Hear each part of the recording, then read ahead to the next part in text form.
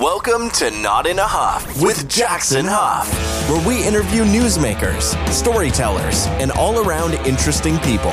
Sit back, relax, unless you're driving, and enjoy the show. Here's Jackson.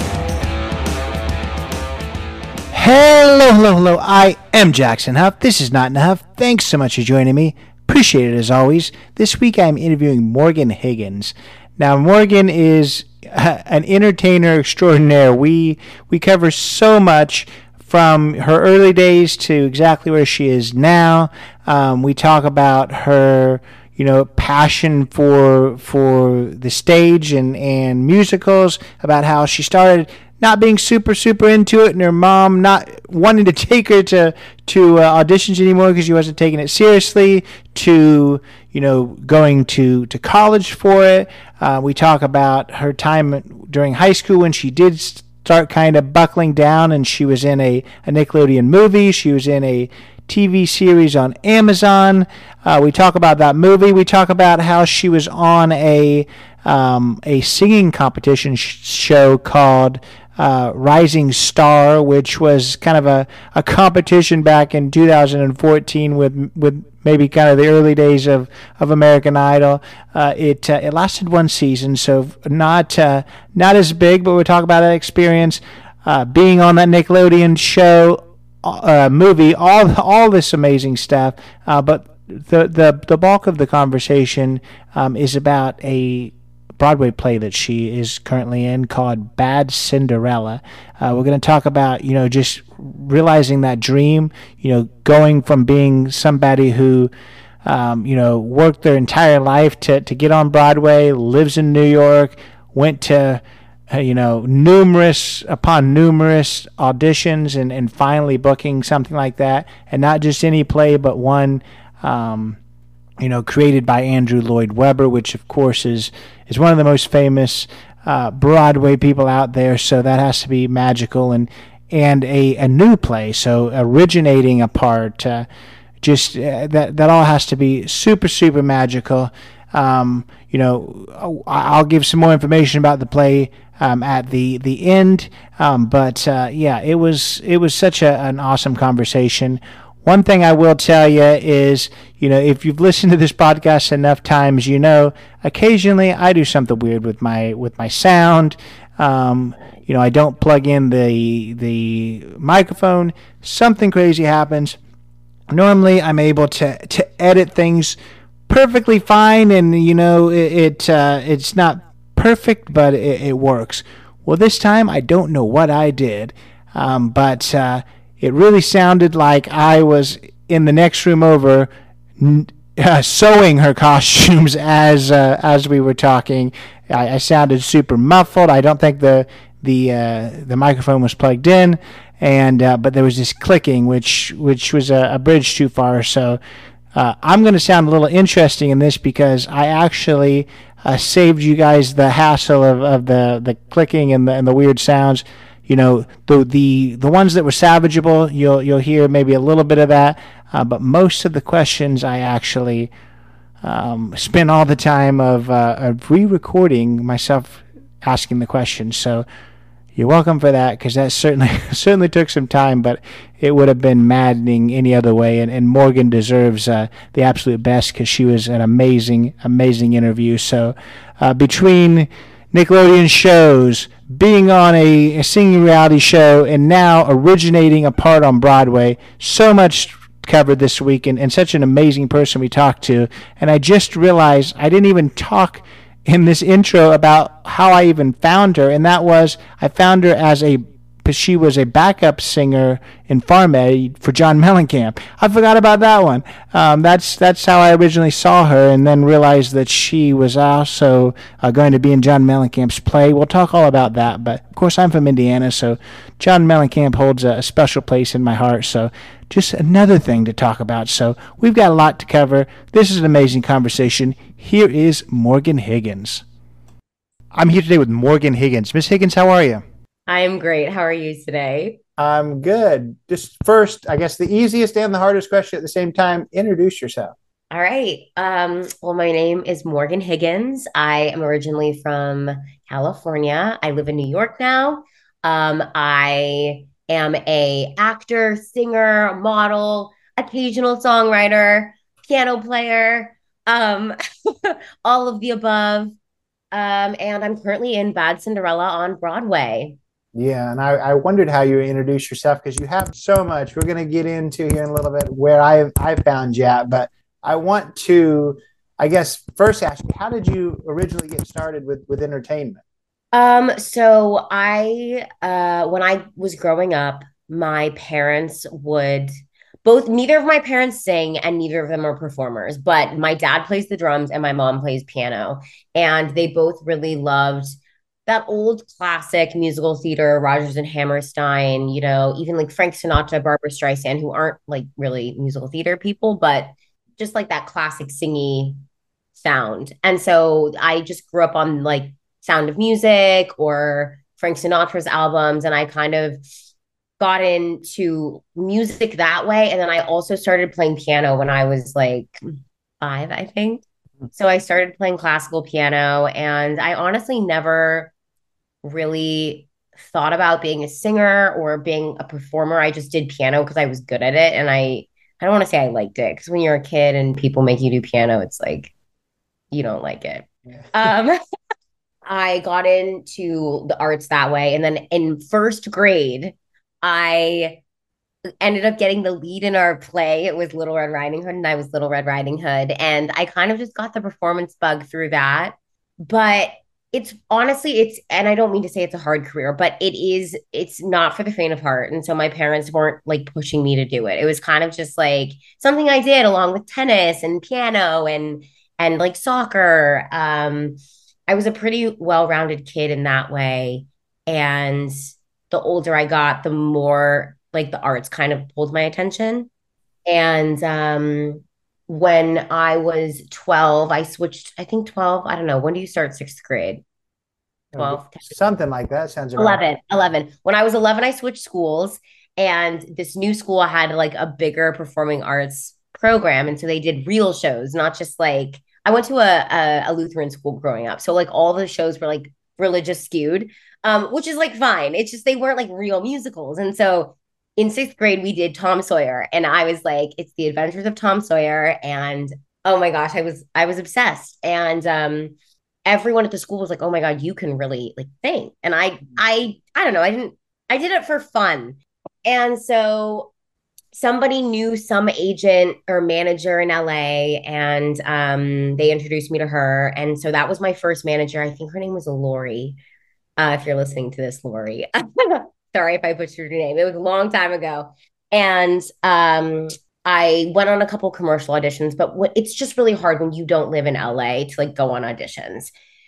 So I went on a couple of commercial auditions, didn't get anything, and then I got an agent, like a bigger agent, because I think someone saw me somewhere and they were like, "Oh," and I was with that agent from 12 to 18, 19, 20. Yeah, sorry, I'm going all over the place here. I'm trying to give you quick and easy, but I was with that agent all through high school. And that was great. It's just like, again, when you are like trying to be a normal kid, and I wasn't 100% sure I like wanted to do this because it is really difficult. And so many people are really good when they're young. And then the older you get and the more distractions there are, the harder it becomes because, you realize that it's fun, but it's still like a job, which we'll probably touch on like later as I get into the show. Um, but people fall off because it's hard. And so I wasn't really sure I wanted to do it, but I still did it in school.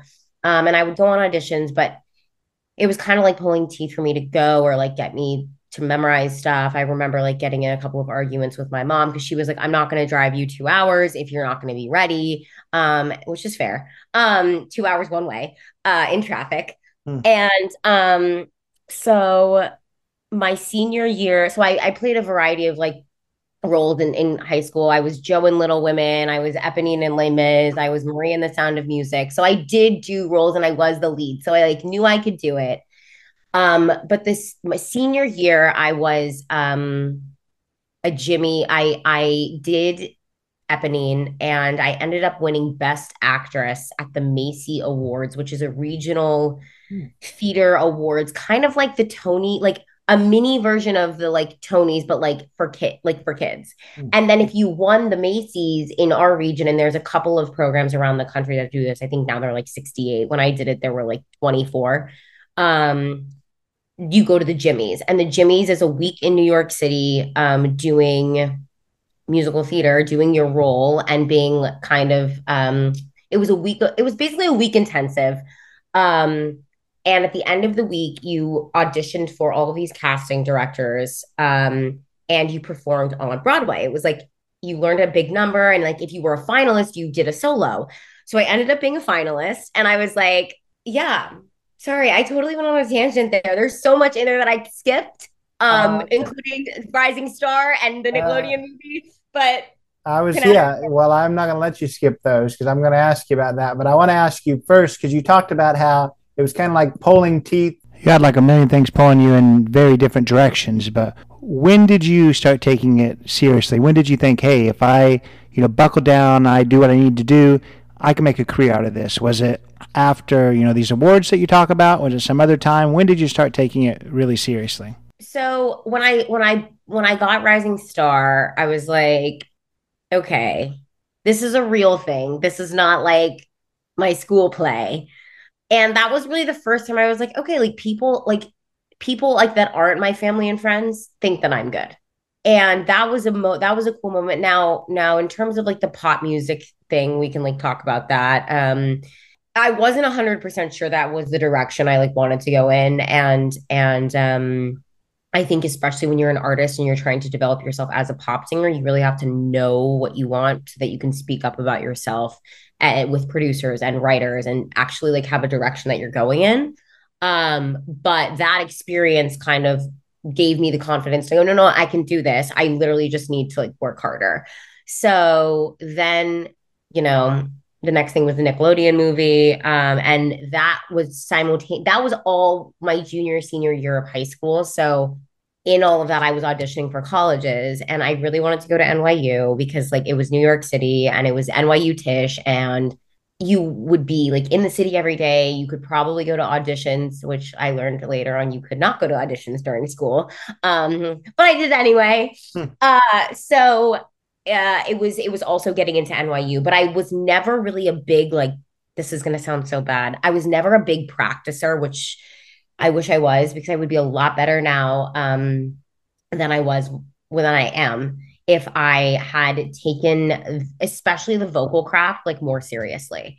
Because I was kind of, I don't want to say I was like born with a voice, but I really did not start seriously like warming up every day and like training, until I got to NYU. And I had vocal coaches along the way, but it was like I would go like once, or I would go like once every like 3 months, and I would never warm up. And like before a show, I would never warm up. So it was really when I got into school, and you know, when I realized, okay, if I want to do this, like all of these kids are really talented. If I want to do this, like it really does need to be my life. And I did a symphony concert with a woman named Susan Egan. If you don't know who she is, she was the original Belle on Broadway. She's the voice of Megan Hercules.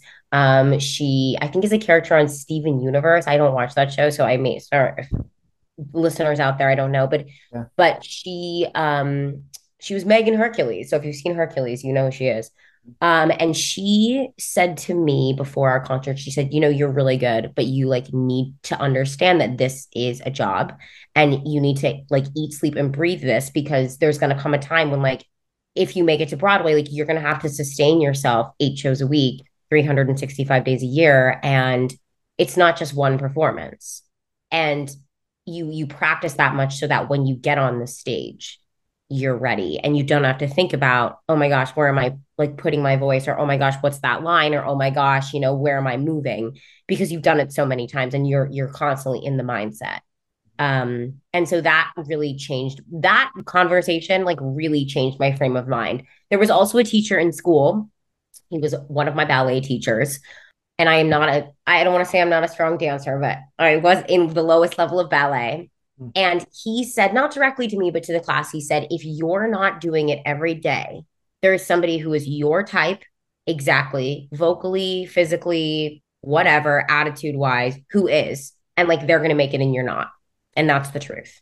Those two moments, and they were later in my like growing up, I guess you could say, really shaped me. They were after I graduated high school. So, Well, it's really good you have those people in your life because I've talked to, a lot of athletes, other people in acting, and it's not always a good thing to have that innate talent because, it allows you to coast by for a long time just on that talents where eventually you rise high enough and get to that level where, that innate talent without the practice. And that's where a lot of those people with the natural talent kind of burn out and flame out because they're not used to that practice. So I'm really happy that you had those people in your corner to kind of show you early on that practice was really, really important. So I want to talk about Rising Star. It's not something that I'd ever heard of before. I think that it was in 2014, 2015. Is that right? Yeah, 2014, yes, because I was 16 years old. Yeah, and so it was on ABC. Really strange format where there was these quote unquote judges, but they really were there just to be a small percentage of your vote because the whole vote really was just the viewers. So right. Two things. One, how is that? Because I feel like that's just a popularity contest if it's just the viewers. Second, what was it like being on a show that, it really was it was only one season, 10 episodes. It was back when I think all the networks were trying to chase American Idol and just throw every talent show they could on the air. So even American Idol was the Wild West the first few years. I've talked to a few people from then. What was it like being on a show in the early days that really didn't last? And then just everything about it. I feel like I can just throw it at you. You're good enough at explaining things. Am I? Okay, good. I thank you because I'm feel like I'm such a rambler. I get it from my dad. Sorry, Dad. So Rising Star. It was so I think what was cool about it was this aspect that people could vote live in live time and raise the wall. And so it wasn't like, and correct me if I'm wrong, I haven't watched American Idol in literally 10 years, but I know there's a portion where you can vote like at home, but it more helps the vote, or there are specific shows where it's the audience vote or something like it's an audience save or whatever. This was cool because it was in live real time and you did not know if you were going to make it. I think for me, it was definitely, I went into it expecting that it was going to be a learning experience, not that I was going to win because it was my first ever thing. I learned a lot about myself and about like how people, again, I said this a little bit earlier, but you as an artist, you really have to make sure you know who you are. And I think my biggest thing in that show was like, I wanted to be like, I was still I wanted to sing and act. I like didn't really care about being a pop star. And I think like all of these shows, they all kind of gear more towards that pop sound. And that's great. And it's awesome. The other thing about me is like, I am very bubbly and I have like fun energy. But the stuff I like to sing is like, I like to sing like Adele, or I like to sing like depressing stuff. And something that like everyone kept telling me on the show was like, no one's going to take you seriously if you sing that. Like, you need to sing something up tempo. Like, you need a blah blah blah. And when you're 16, like, yeah, my mom was there because she had to be, but it's easy to kind of get pushed around when you're that young and you don't have a clear idea of who you are. I know this isn't really answering a bunch about the show, but this is what my experience was. Everyone on the show was great. Like all the like producers and all of the like the crew was amazing. I think like when I think about that show, the biggest issue I think they probably had, and I'm not sure because I wasn't in the like behind the scenes rooms, is in the show was adapted, I believe, from a show in Israel, and it was called Rising Star in Israel. And when you do a show like that, it's easier to do it in one time zone. And like Israel has one time zone, and America has four time zones. So the issue became like, okay, the East Coast voters are voting live. What about the rest? And then if everyone else is just a stave, like how is that different from American Idol, or anything else? And so I think, quite frankly, the market was oversaturated. The Voice had done something cool and different. they were trying to be different, but it wasn't like different enough to hit. And like when the market is oversaturated, like the market's oversaturated, right? It's like trying to become a food Instagram blogger right now. Like everyone is a food Instagram blogger. Right. Yeah, and that is what happened. I did the research for you when it comes to the demise of Rising Star. And it was because like the West Coast, they were moving things around in order to have it live. And it was coming on at 6 p.m. in California where people are just getting home from work. They're not thinking, oh yeah, I need to go vote on this show. So you're from California, your whole friend group No one's voting. isn't going to be voting for you. So yeah, they tried to No. still make it live, but no one's watching a show at 6 p.m. So that was the problem.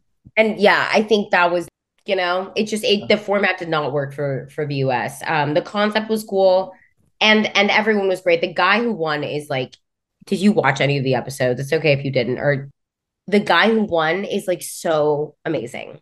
Good. So he is incredible. Like I will send you a link to a couple of his performances because he's unbelievable. But anyway. Yeah, yeah, and it had some star power. I know Brad Paisley and Ludacris were two of the people. Who was the third person? Kesha, it was Kesha. Oh, it was Kesha. There you go. Did you have very much interaction with these people? I know The Voice has them as coaches, but American Idol people really never even see the judges except for when they're taping. Kind of like, yeah, it's really when we were taping. I mean, everyone was very gracious. In fact, Brad, I had asked him to like write a letter of rec for me for NYU, and he did. Oh, He did. And that was really cool because it's Brad Paisley. yeah. No, that is awesome. That is awesome. So, I mean, you already gave away the spoiler if somebody hasn't watched, still got it on their DVR from 2014, but you didn't win. I did not win, Yeah. unfortunately. Unfortunately, I did not. Yeah. Well, let's before we kind of move into present day, let's briefly talk about the Nickelodeon film. Okay, cool. So that was a trip. I gosh, I was a senior in high school. I auditioned for it and I didn't, it was Nickelodeon. I was like, I'm not gonna get this. Hmm. So originally I actually went in for the girl that played my co-star. I originally was in for that role. The entire audition process, I was in for that role. The chemistry read callbacks, I think it was. The producers were like, and at this point, like it was the producers of Nickelodeon. There were like, I think four people in each role left. And I went in and they were like, can you read for the cowgirl? And I was like, right now? And so I literally like got the sides and I like looked at the sides and then I went back in 10 minutes later and I read for the cowgirl and they let all the other girls, Texas Jane is the character's name. And they let all the other girls go. And I thought it was so interesting. And this is actually very important for people to hear if they're listening to me. Every other girl that was in for the cowgirl was a redhead with like super fair skin. And nobody can see me on this, but I'm not a redhead and I don't have fair skin. I would have never seen myself in that part. Like, cause I think they were looking for like a Jessie and Toy Story kind of like character. Yeah. And I am so opposite of that. I mean, the other character, his name was Luna and she was an American Indian. And like, it just visually, I fit that more.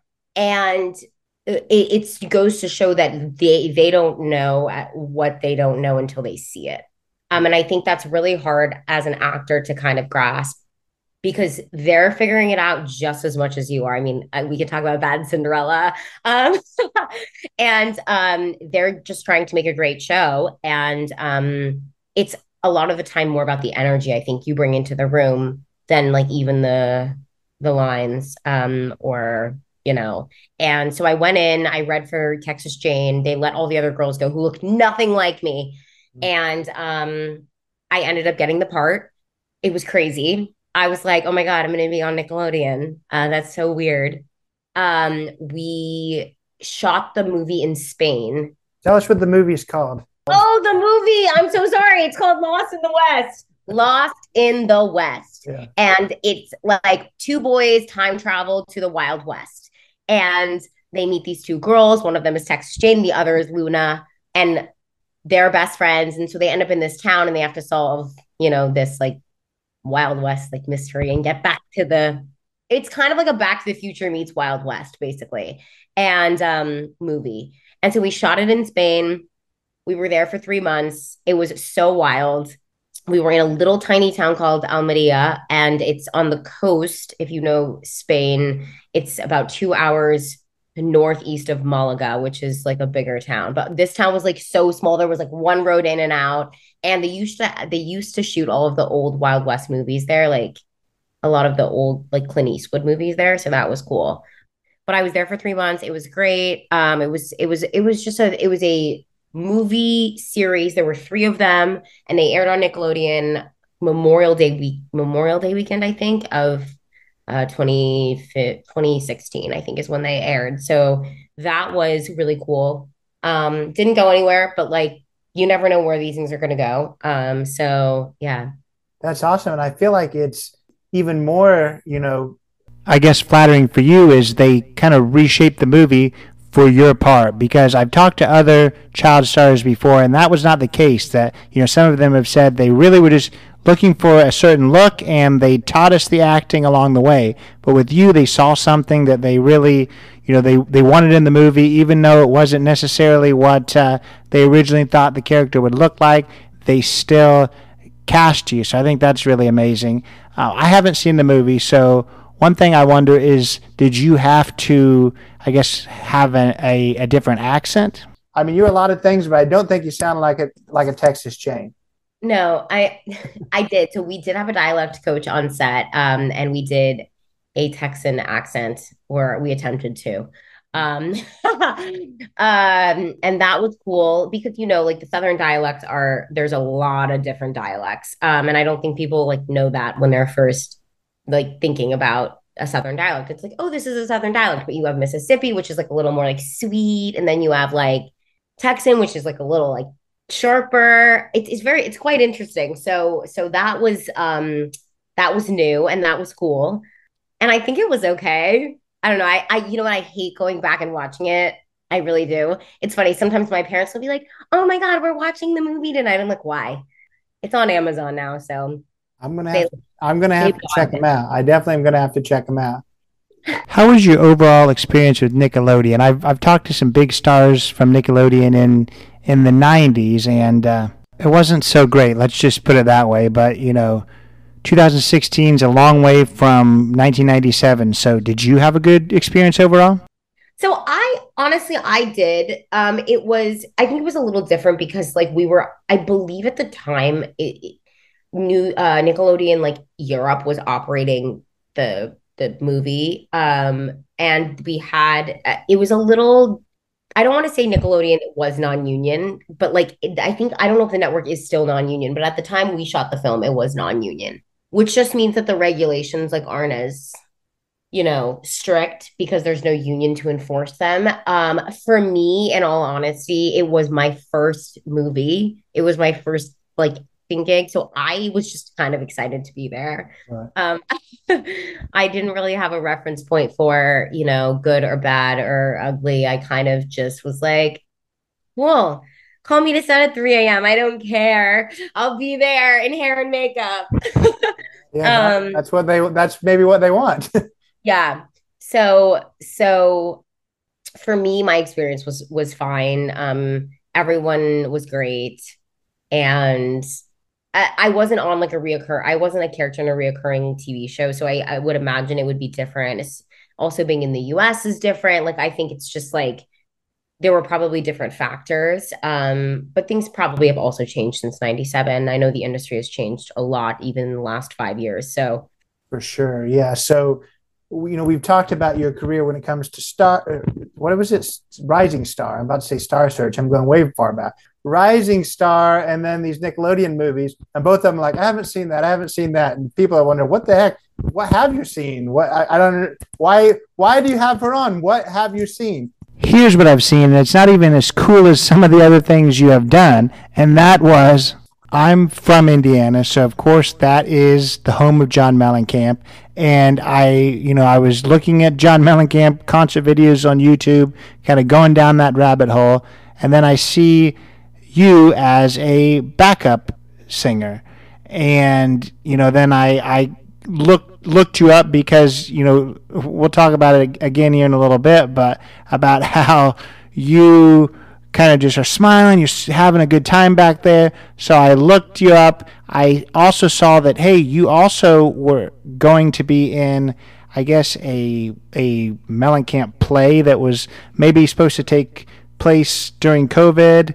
I don't know exactly, but I see that you've got all these things going on with John Mellencamp, between the backup singer. You wouldn't have been a backup dancer. We talked about that earlier. Backup singer, the play. What's your connection with John Mellencamp? How do you know our boy from Seymour, Indiana? I love John. He's great. So Some people wouldn't say that. He's a little gruff. he's a little grouchy. Sorry. Again, John, if you're listening, but you know this, I'd say this to your face. No, he is a very nice guy. He's very blunt. Um, he, yeah, I mean, he's a character, right? Oh, yeah. But so my senior year of college, I was auditioning like a madman. At this point, I have a new agent at this point. And she submitted me for a project called the Untitled John Mellencamp Musical. Mm. And I knew who John Mellencamp was.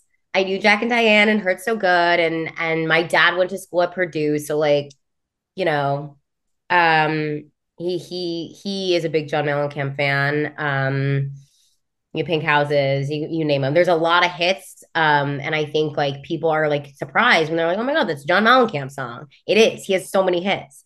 So it was a musical at that point. It had not been titled. It was very much in development, and we can talk about what a show in development means if you really care and want to get into it, because it's very getting to Broadway is a very long process. So basically, it was a new role. It was Diane in the Untitled John Mellencamp musical, and it was a 29-hour reading, which basically means that you take a week and you workshop a script and you have a small performance at the end, and it's just for like the internal creative team and potentially some outside producers and investors, is like basically what happens at a 29-hour reading. And so I went in, I auditioned. I think they said they wanted you to sing like two contrasting country folk pop rock songs or something. It was like because his sound is not like country, but it's not like pop, but it's not rock. It's kind of, I would say it's definitely more like rock country. I don't know. So I Folk was sang a good word to throw in there. folk, yeah, whatever. Yeah. So I sang um of He Cheats by Carrie Underwood and Shallow from A Star Is Born, because even though Shallow is like not really, it's Lady Gaga, but like she has a twang to her voice. And so I sang those two, and I got called back, and then I got called back again, and then I met Andy, who is amazing. I don't know if you know who he is. He's like the lead. I don't think he's the lead guitarist. He just kind of does everything with the band. He arranges, he like kind of acts as like the MD. And I went through the audition process, and then we had a chemistry read, and John was there for the chemistry read, and he like didn't talk to anybody. He kind of just came in, looked at us, and left. And then about a week or two later, they called me and told me that I got it. And that was in 2019. And we had the reading in September of 2019, and it went great. And John was in the room, and like that's when we started to get to know him, but it really wasn't that much because it was just a week, and like we were working on the script and the songs and everything and the story. And he was just kind of there to like make sure that the arrangement sounded the way, he wanted them to. And it made sense with the story and the energy. And then they had told us that there was going to be a longer workshop of the musical in March of 2020. March 17th, 2020 was when the workshop was supposed to start. It was supposed to be, I think, 2 or 3 weeks. And it was supposed to be the next phase of the project. Instead of us just like standing and singing at stands, we were going to like have some blocking. We were going to have a little choreo, so that we could put up more of a full presentation for potential like investors and producers and whatnot.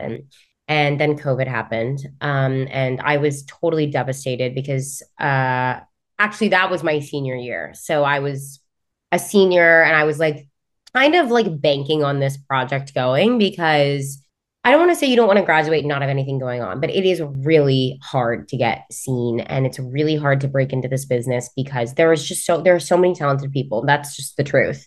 I mean, I have so many friends who are just unbelievably talented and they're having the hardest time. And they live here and they're auditioning and it's tough. And so I was really upset about COVID.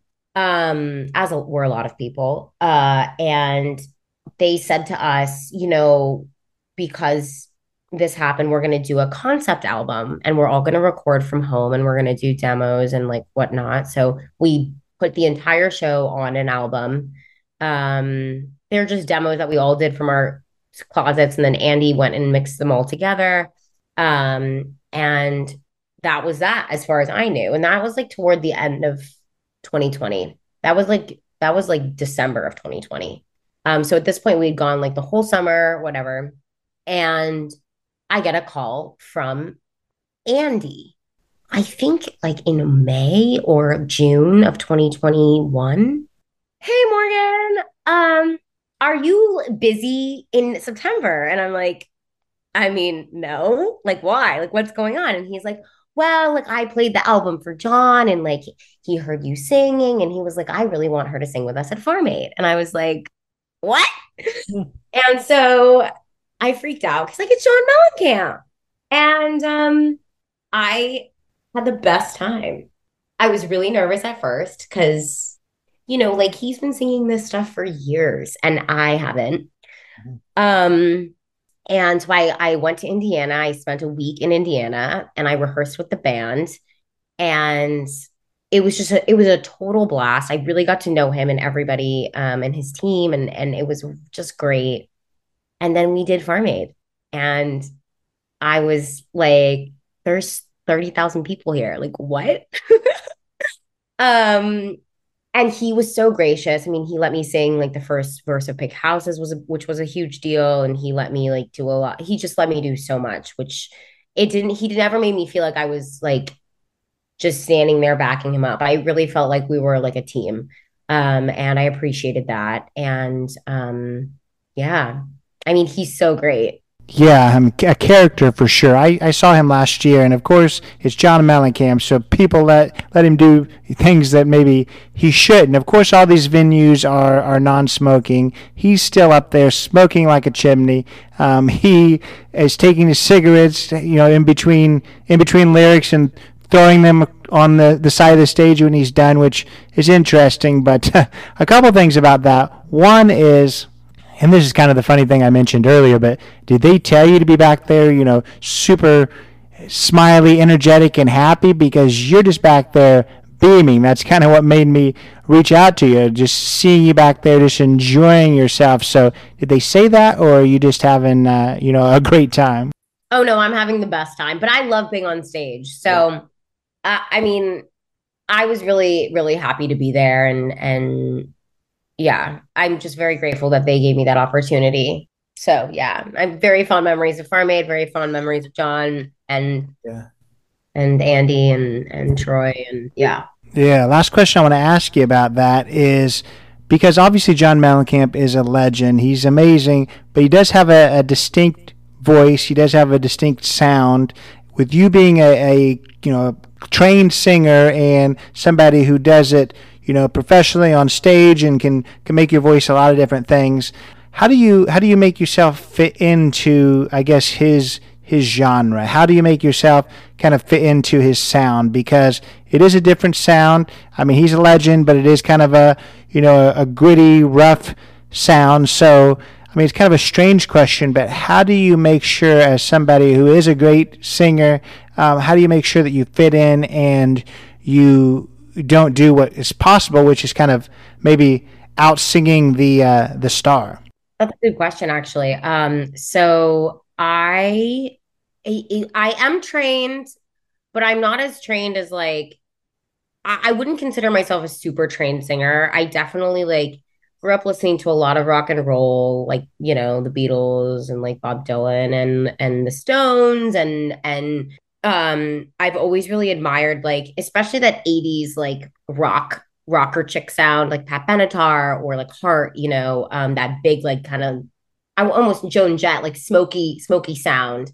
And it's not that I like always have that, but I think when working with him, he was like, you just have to be like, he did say to me, he's like, just go up there and like be not, I can't put it into words, which is bad for a podcast. Just like chill, like just like chill and like laid back. And Yeah, I mean that's kind of his whole thing, just chilling and not really give a crap about much of anything. Just that's I'm here. This is me. That's it. I think, and this is like this goes further than the John Mellencamp thing. I think like the hardest part of like performing is being like I'm here. And I also think the music informs how you sing. I don't think like I would sing. I mean, I don't sing in Bad Cinderella the same way I sing with John, or I don't sing in Bad Cinderella the same way I would sing in, a Rodgers and Hammerstein musical, even though they're still musicals, the genres are different. Um, and so I think honestly, the music informs the way you sing. And what I really like about my voice truly is that I feel like I can sing a lot of different genres. Um, because I don't consider myself just like one kind of singer. Mm. And so with John, it was one like he was like, look, you're here, just do it, amazing. So obviously we've talked a lot about, everything early in your career. We talked about John Mellencamp. We talked about the movie. We talked about the reality singing competition, all these things. I want to kind of take us to present day. You're doing a lot of rehearsing now. You're in a Broadway play, which is amazing. Tell us just a little bit about, that musical. Tell us a little bit about Bad Cinderella. Yes, of course. So Bad Cinderella is a twist on Cinderella. Um, Cinderella, it's a brand new book, brand new script. Sorry, we call it a book, and brand new music. Andrew Lloyd Webber is the composer. The book is written by Emerald Fennell, who is like an Oscar-winning writer, and the lyrics are by David Zippel, who did Hercules, Mulan, et cetera, et cetera. So the show, basically it has your regular characters. It has Cinderella and the Queen and the Prince and the stepsisters. I'm one of the stepsisters, and the stepmother and the godmother. And she is kind of the rebel. The town we live in is called Belleville, and it is like a town of beauty, being perfect. And Cinderella is like edgy and weird, basically, is the idea. And she's different. And she feels pressured to she doesn't want to feel pressured, but basically ultimately she kind of feels pressured to change herself and then realizes at the end like it's better to be yourself and stick to who you are as opposed to changing to fit society's beauty standards. And that's like a very, very, broad overview because I don't want to ruin things, but she's kind of a menace. Like she spray paints the statue and she like does all of these like things and when it is a comment on our beauty standards and kind of how we show ourselves on social media and in the world and how appearances have really become everything in a world where things are so easily found on your fingertips. So it's so important how you're perceived. And that's kind of at the core of what the show is. It's a comment on how it's better to be true to yourself than conform to all of these beauty standards. But it's really a fun show. I think like I want to nail home that like it's very, very fun. It's bright, it's colorful, it's giving your classic musical. The costumes are stunning. I play Marie, who is one of the two stepsisters. She is the wittier, sassier, sexier sister, who is still mean, but she is also like kind of an outsider in her own home. She's not the favorite stepsister. And, toward the end of the show, that kind of comes out and kind of comes out to the end of the show. She has a great arc, which I love about her. And, she's navigating the world as much as everybody is, but you don't really see it until the end of the show. And I think it's a lot like real life, which is cool. But it's so beautiful. And I cannot believe this is my professional theater debut, my Broadway debut. Like I still am in shock every day. Like I go to the theater. I'm so happy to be there. The creative team has been so unbelievable. The crew has been unbelievable. Everyone is just fantastic. And I can't nail that point home enough because from what I can gather, because I've asked a lot of people, like this show and the chemistry everybody has is very special. So I'm just very happy that this is how I start my like Broadway career. Yeah, I love that, and that's what I was going to ask. With your Broadway debut, we talked about how the person from Hercules is in it. We're talking about Andrew Lloyd Webber. What's it like? This first musical, doing one with just a bunch of no names attached to it.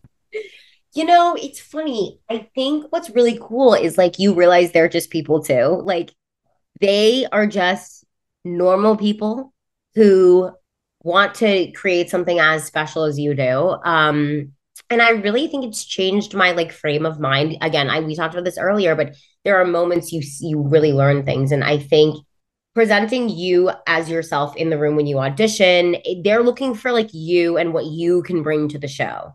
They're not looking for you to be like a version of what you think they want. And people have said this on so many podcasts, and it's like I feel like I'm a broken record here, but especially when you start to get into the room and create something, it really comes out that like they just want you to try everything. They want you to try everything and see what sticks. I mean, even now, so the show is technically running and open to the public, but it hasn't opened to like it hasn't had its official opening. So like today, I'll go to the theater. We will rehearse all day and change things and get notes for tonight's show that will be new for tonight's show. Like they're new to the audience, they're new to us, they're new because we're still working through things. Once we open on March 23rd, we will not be changing things anymore. So this period, it's called previews, we're still playing around. But like yesterday, like I was given like some notes and like the director's like, yeah, just try that. Like, just try that new blocking tonight. And I'm like, we haven't run anything. But they just want you to like play around because like, I think it's kind of like, who cares? It's really like, who cares? Which has been a really interesting experience because it's so easy to get in your head about like what people are thinking. And everyone on our show was like super incredible. Like our director would directed Les Mis and Miss Saigon and School of Rock on Broadway. Our choreographer has like I think she's choreographed like 20 Broadway shows. Our music our conductor and music director, I think this is her 16th Broadway show. She's like the international music director for Phantom of the Opera. Like, but they all just want to have a good time. And that's really cool. It's weird though, because you're like, you look up to people like that, and then you're like in a room with them and you're like, now that's got to be amazing for sure. And what was it like? Because you talked about how being in this business, you've done a lot of different auditions, a lot of different things. So what was it like when you realized that this was it, that you were going to book this role and you were going to be on Broadway? So I remember my final callback pretty vividly. It was a really busy day. I was also in callbacks for another show, so I literally was auditioning all day from 10 to 6. I was auditioning. And my Cinderella callback final callback was in the middle of the day. And I walked in and there were like 30 people in the room because all of these people have to approve you. But I had a feeling that this was going to be it once I was there. I was like, this is it. This is like the show. I'm going to be in this. And I wasn't really nervous. And they don't tell you on the spot. But I remember walking out and 3 people who had been in the room with me came up, like 3 of the like producer, that side of the table, the business side of the table and the creatives came up to me and they said like, oh my gosh, you were so good, or oh my gosh, you are so funny, like you just make me like laugh, or like congratulations. And I'm like, congrats for what? Like, yeah. Do you know something I don't? And 2 weeks later I got the call. And I was like, I was so, I mean, it was during, this was still kind of during COVID. This was 2022. It was the end of COVID, but in New York, like COVID feels like it's going on forever. And so I had had a bunch of jobs. I worked for a tech company for a year and a half. I was doing real estate. So I was literally on the way to a showing in real estate. I had just gotten off the subway on the Upper East Side, and my agent calls me and she goes, well, I haven't heard anything. She was like, hey, babe, like, I just want to let you know, like, I haven't heard anything from the cruise line because I was in final callbacks for a cruise line. And I haven't heard anything from Six. So I don't know what's going on there. And she's like, but where are you right now? And I was like, I'm in New York on the Upper East Side. Why? And she was like, well, I just hope everybody's ready because you're going to originate a role in an Andrew Lloyd Webber musical on Broadway. And I literally screamed and I fell to the ground. Uh, And that was that. that is so amazing. And I want to kind of talk about your family and all this now. Earlier in the conversation, we talked about how your mom didn't want to drive you to auditions anymore because you weren't taking it seriously. And now this has all happened and you've made it to Broadway. What'd your mom, what'd your family think about all this? Well, okay, so I do have to preface it and say my mom is absolutely wonderful, and she was always willing to drive me if I was willing. Yeah, let's emphasize because you weren't taking it seriously enough. It was all me. Yeah. I called her. I was like, "Hey, do you have a second to FaceTime?" And I think she was at dinner, and I was like, "No, seriously, like I need you to focus." Because we have the same energy. So like if that tells you anything, like I was like, "I need you to focus, mom." Um, and she was like, "Okay, what?" And I was like, "Okay." So I haven't been sent a contract yet, but I'm going to be on Broadway. I'm going to be on Broadway in Bad Cinderella. And she was like, she literally didn't know what to say. She like started to cry like right then and there. She was like, what? I think she was literally in shock. Um, and she was so excited and she was taken off guard because for this one, I like didn't really want to tell her because I kind of had a feeling I was like, this feels like I'm going to get it. So I got nervous and I don't like to hype my family up unless it's like a for sure thing. So I told her and like I told my dad and I like told my grandma and like everyone, but I had to kind of keep it under wraps because we like didn't have the contract yet. And like, so it was still nerve wracking. I was like, don't tell anyone, like, don't tell anyone anything. But I told the three of them and I told my brother. Actually, my brother was the first person I told because he also lives in the city and he was at work. And I was like, what are you doing at 5? I need to come find you. And so I ran to see him and I was like, guess who's going to be on Broadway? And he was like, what? And I was like, yeah. And he was like, what? And I was like, yeah. And everyone has been so excited. I mean, I'm super close with my family. And so they have been incredibly, incredibly supportive. And I'm so lucky that they're there for me, like, so lucky. And yeah. I love it. And is there a time, maybe you're still kind of running on adrenaline, but is there a time where it finally just hits you and you're like, whoa, this is what I've dreamt of, but holy crap, now I have to actually do it. And it kind of gets terrifying or does that not happen to you? So there were two like specific emotional moments that I remember. Actually three. Well, two, three. So there's a transformation in the show, and this was during tech. And we tech on stage so that like the lighting can be focused and the sound and everything. And the girl that plays Cinderella came out and did her transformation. And I was sitting like in the middle of the orchestra watching, and I like just started to cry because the show is truly a spectacle and it feels like a classic Broadway show in like with the costumes and the set and the lighting, and the big cast they really don't make that many new shows like this anymore. And so I was like, wow, I cannot believe that like this is it. So I just started to bawl. The two other times I really had adrenaline or like had an emotional moment where the very first time we stepped on stage, the first day of tech, I just like stepped out and I was like looking around at everything. And I turned to one of the creatives and I was like, I just like can't believe I'm here.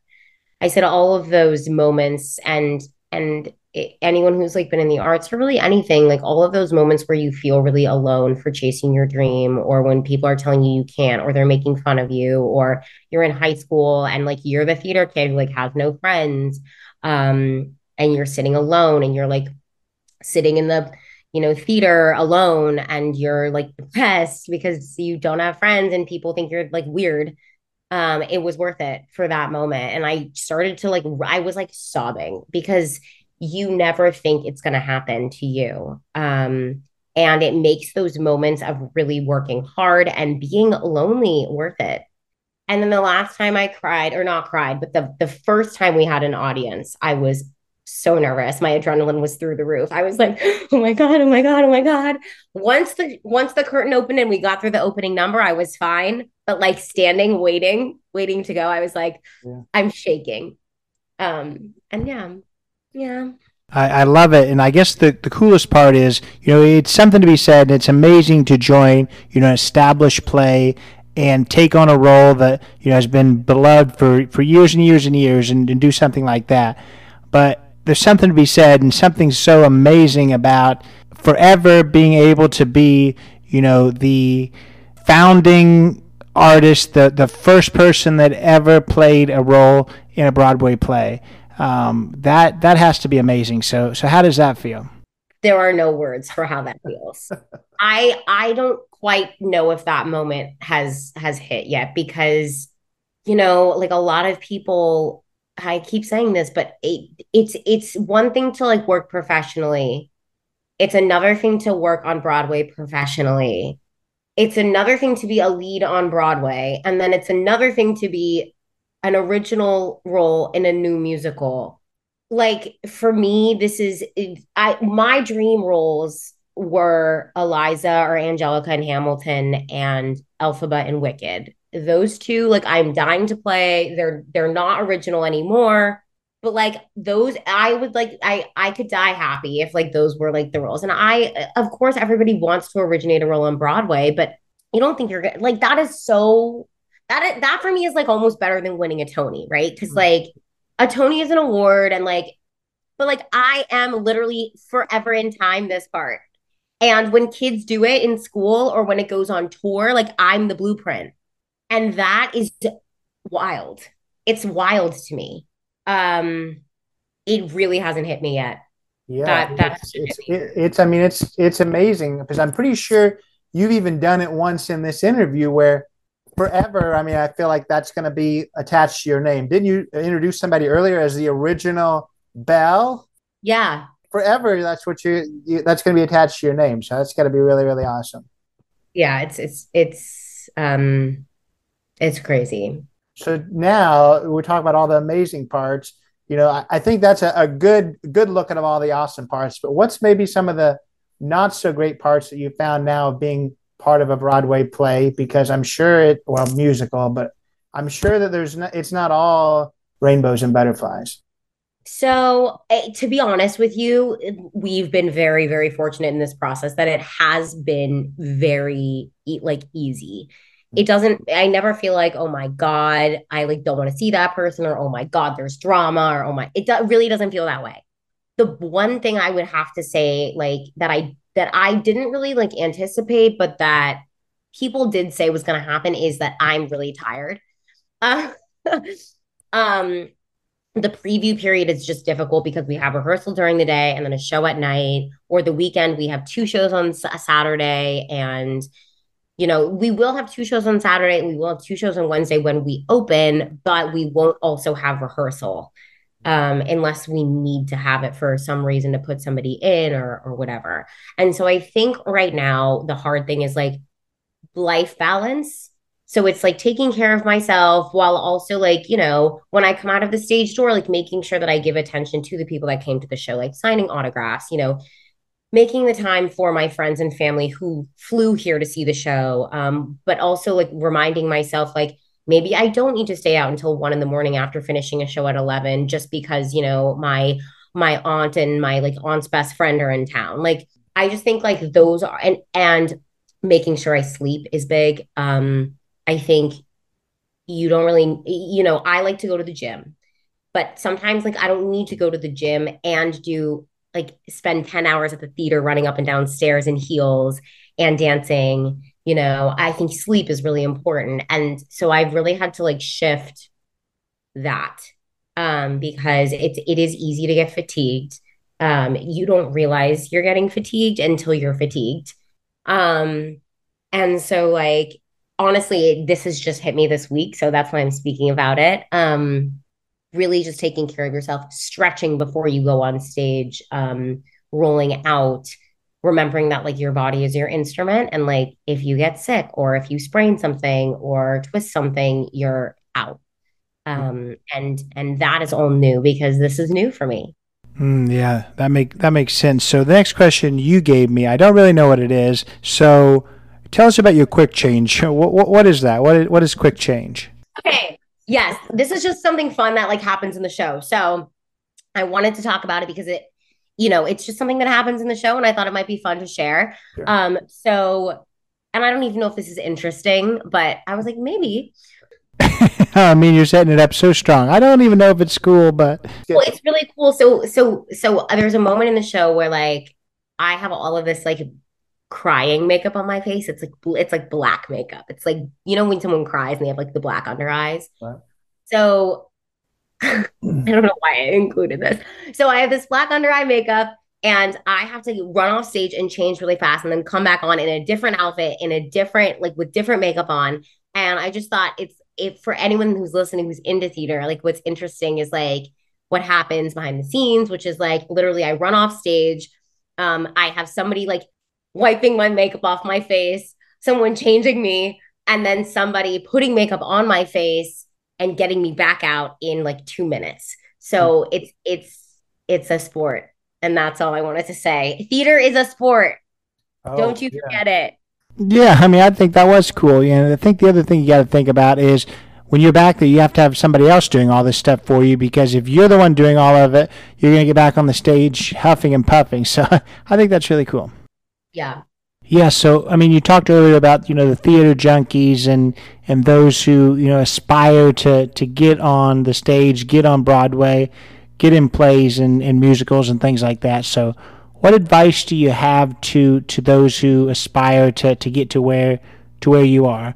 Of course, we talked about how it's a grind, so I'm sure that's a huge part of it. Just sticking it out and persevering. But what advice do you have for those? Of course. So yes, I'm going to reiterate that it is a grind. You have to love it, even when it doesn't love you back. Mm. And you can't expect things to happen overnight. I have a lot of friends who are like, well, I went on 3 auditions and like I didn't hear anything. So like I don't know if I can do this. And it's like I've been auditioning for such a long time. It's about like chipping a little bit off of that ice block every single time. It's about, making the connections, really being personable in the room. Um, I really do want to reiterate that it is about being yourself. I think the right role will fit you when it comes along. It's very corny. Um, I look at things and I'm like, when they're cast a lot of the time, and I'm like, I see what they were going for, and it wasn't me. Mm.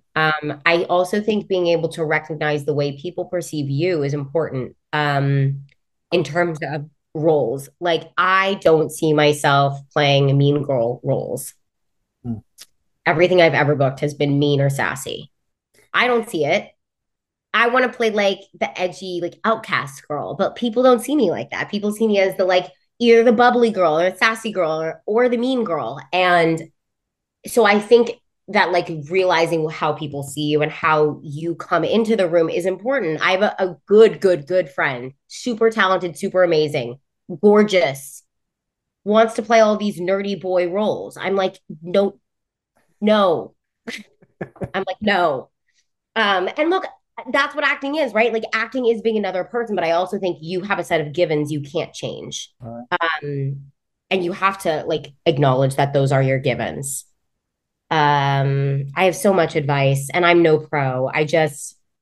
If you really want to do it, you have to realize it's not going to happen overnight and you have to keep going and you have to practice.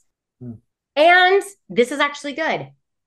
while you are pursuing it, find something else to do to like supplement income that you are also passionate about. It doesn't have to be artistic. Just because like you sing or you like write or you want to whatever you want to do, you don't need to like sing at a jazz bar like 7 nights a week because like I did real estate. It really helped me because it helped me feel like I was in control of something. I was running my own business. I was taking clients out, and it made me feel like I could walk into an audition room and be like, this is me. Because all day I'm like trying to sell property. So the two don't go in hand, but like weirdly enough, I think that when I started doing real estate, it made me more confident as an actor because I wasn't, the skill of walking up to a stranger and presenting a product, which is basically the same as auditioning, was something I was doing every day unintentionally. And so I think like doing something, you don't have to wait tables to supplement your income. You can find something else you like want to do. Or like that piques your interest, I don't know. Oh, absolutely. I think that's all really, really good advice. So, throughout this interview, we've talked about a lot of amazing things you've done, whether it's film acting or backup singing, of course, Broadway, musicals. What's your favorite medium? What's your favorite part of the entertainment world? What's your favorite thing to, to be a part of? I think my favorite is theater. I think I just there's something about being able to like put a character on every night and play around with that character. And every time somebody sees that show, it could be their first Broadway show. It could be their last Broadway show. You don't know. And so you don't know what they're celebrating. And so like you are having an immediate impact on that person's life in a moment that's fleeting. I think film is also interesting. I think like as a long term, it's probably like more sustainable. Just because you're not doing it every day. It's a different muscle though. You on in theater, once that show opens, like that's your baby, like as an actor. In film, you're one piece of like a greater puzzle. You have the director, you have the editor, you have the sound mixer. And it's not like these people don't exist in theater, but once the show in theater is set, the director has an associate that stays on the project, but like it's your baby as the actor. And in film, the editor makes kind of the final cut of how you look on camera. And so I think like the mediums aren't really like comparable, but I think in terms of like life, I want to do theater forever. I would love to do more film just because I think it's a nice muscle to exercise. And who knows? Like as I get older, I think like doing film is better just because like you're not dancing eight shows a week and running up 7 flights of stairs. Yeah. I've talked to other people in this kind of world between acting and theater, and it's an interesting thing that you don't really think about. How it is a totally different muscle. It is a totally different thing. Where even if you look at like crying. When you're theater, you're up on a stage and to portray, that sorrow, you have to be a lot more expressive and intense with it. Where if you cried in the same way in a film, you'd look like a nut. So I wonder, are you always going to want to kind of exercise both muscles? Is it something that you eventually hope that you're only doing theater, or that you're only doing film, or where are you at when it comes to that?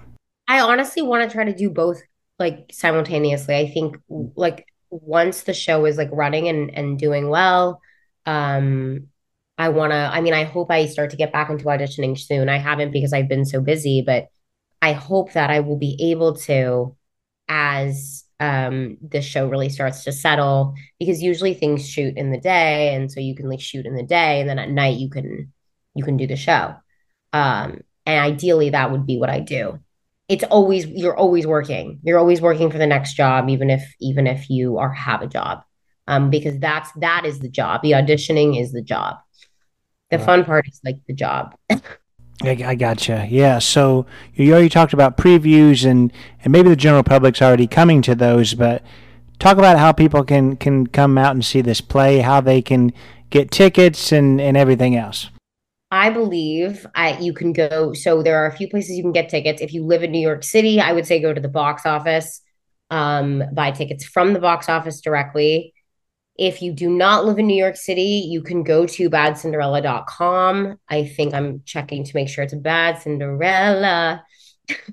I don't sound like that. I promise I sound better. Bad Cinderella Broadway is the website, badcinderellabroadway.com. There is a button at the top to get tickets. And that is where you can buy tickets. There are shows every night except for Monday. And oh, am I glitching? Yeah, because there's too much running on my computer. But you can go there every night to get tickets, except for Mondays. Mondays, we do not have a show. And Sundays, we have a show, but the show is 2 p.m. So I would just go there or the box office. Google Bad Cinderella Broadway. Go to our Instagram. Follow me on Instagram. Yeah, so badcinderellabroadway.com. That's where they can find this. Shout out all your connection points where they can find you. And I want you to shout them out. So you said Amazon's where they're going to find these Disney movies, and then where are we going to find you on Instagram and all that kind of stuff too? Okay, you can So you can find some of my past film work on Amazon. You can find Lost in the West there, which is the Nickelodeon movie. You can find something we did not talk about, which is Mr. Student Body President, which is also a series that I'm in on Amazon. You can find me. You can find some of my old videos on YouTube, Morgan Higgins.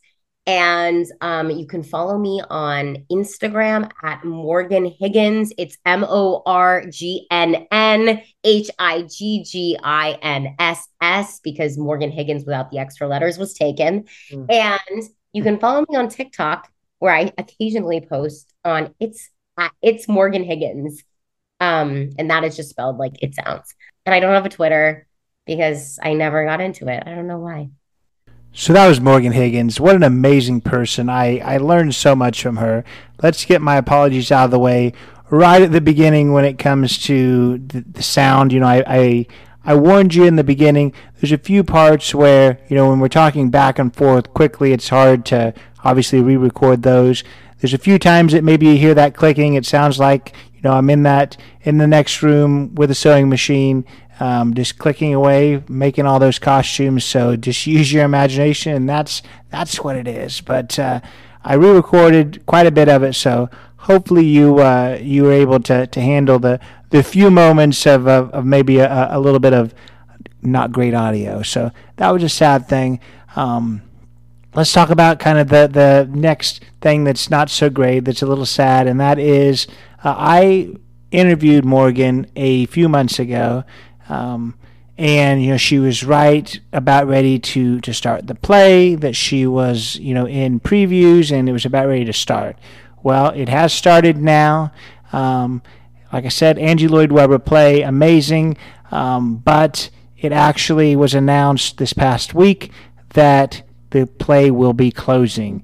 It'll be ending in early June, so that's no fun. Morgan talked about how the job of being a Broadway person is the auditioning, and the actual being in a play is the fun part. So unfortunately, she's going to have to go back to that job and start auditioning again, but I have no doubt that she's going to book something just as amazing. But in the meantime, if you get out there before early June of 2023, you can still catch Bad Cinderella.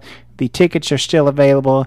If you're listening to this before June, I believe 5th of 2023, you'll see a link in the show notes to the tickets. After that, I will remove that.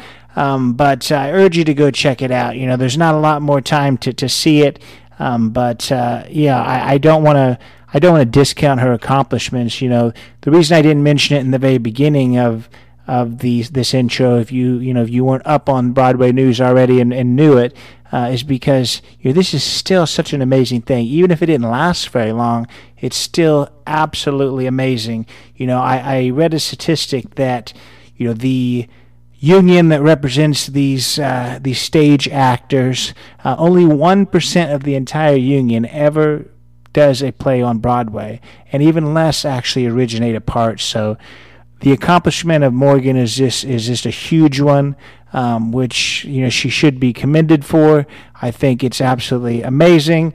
If the audience didn't receive it well, or for whatever reason it wasn't filling up, that's no fault of Morgan, because it looks awesome. So I know Morgan will land on her feet and just do something awesome. This is just the beginning.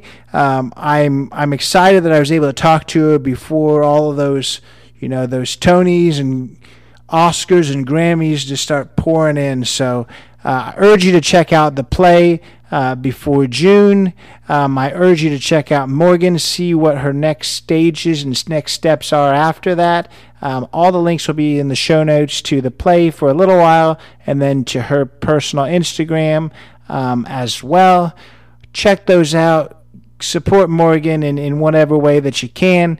If this is your first time listening to this podcast, appreciate you being here. I promise the sound quality is normally better, but I showed that commitment today that do the best I can when things go wrong.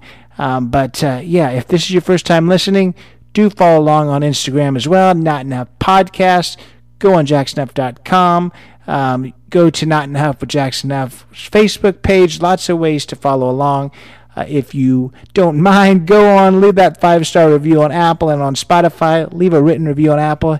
Even more amazing. But if you do nothing else, catch us again next week. Really appreciate you being here. Appreciate Morgan. Take it away, Chris. This has been Not in a Huff with Jackson Huff. Thank you for listening. Be sure to join us next time, where we will interview another amazing guest who is sure to make you laugh or make you think. Or, hey, maybe even both. But until then, keep being awesome.